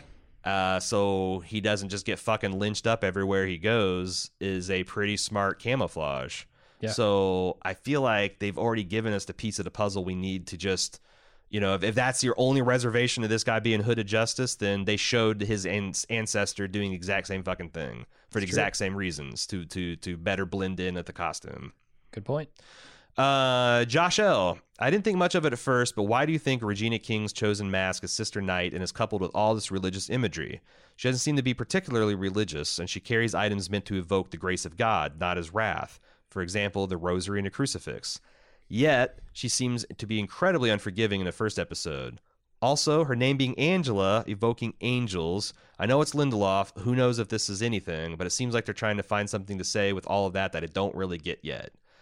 I honestly didn't even put any of this together. The contrast between the tools of forgiveness versus her uncompromising, unforgiving attitude, and Angela being associated with angels, even though we say that all the damn time in the Mr. Robot podcast. Right. It is interesting, and it is Lindelof, and who fucking knows? So I didn't have time to research this. It seemed like a weird connection to make, but there is a DC character called Brother Knight. Yes, I saw that same fucking thing. Yeah. I'm gonna have to look into it a little bit more over the course of the next week. Maybe come back with something next episode. But I don't know if anybody knows about Brother Knight and how it might relate. Feel free to write in. Yeah, I saw some of those threads that pull as well. Finally, they conclude, this is probably dumb, but Lux detergent. They mention it by name, and then it gets a direct shot during the Hooded Justice fight scene. Lux is a measurement of light. Is that a product placement joke or a metaphor about things happening in the shadows of this world? To the extent that Lux is not a real product, then it's not product placement. Although I guess in the context of this show, within a show, it could be. But right. I like the meta-analysis there, Josh. Mm-hmm. Pretty good work. And that's our podcast for the week. Watchmen at baldmove.com is how you get in feedback. You can also discuss your favorite theories with your fellow fans at forums.baldmove.com. Follow along with all the stuff we do on baldmove.com. In fact, come back Sunday night for our Instant Take podcast. And if you're a club member at club.baldmove.com, you can also join for the Instant Talk. Watch us record it live and get your 2 cents in. We'll be back this Sunday for another episode of The Watchmen, and then next Tuesday for the full recap. Until then, I'm your host, A.Ron. I'm Jim. See ya.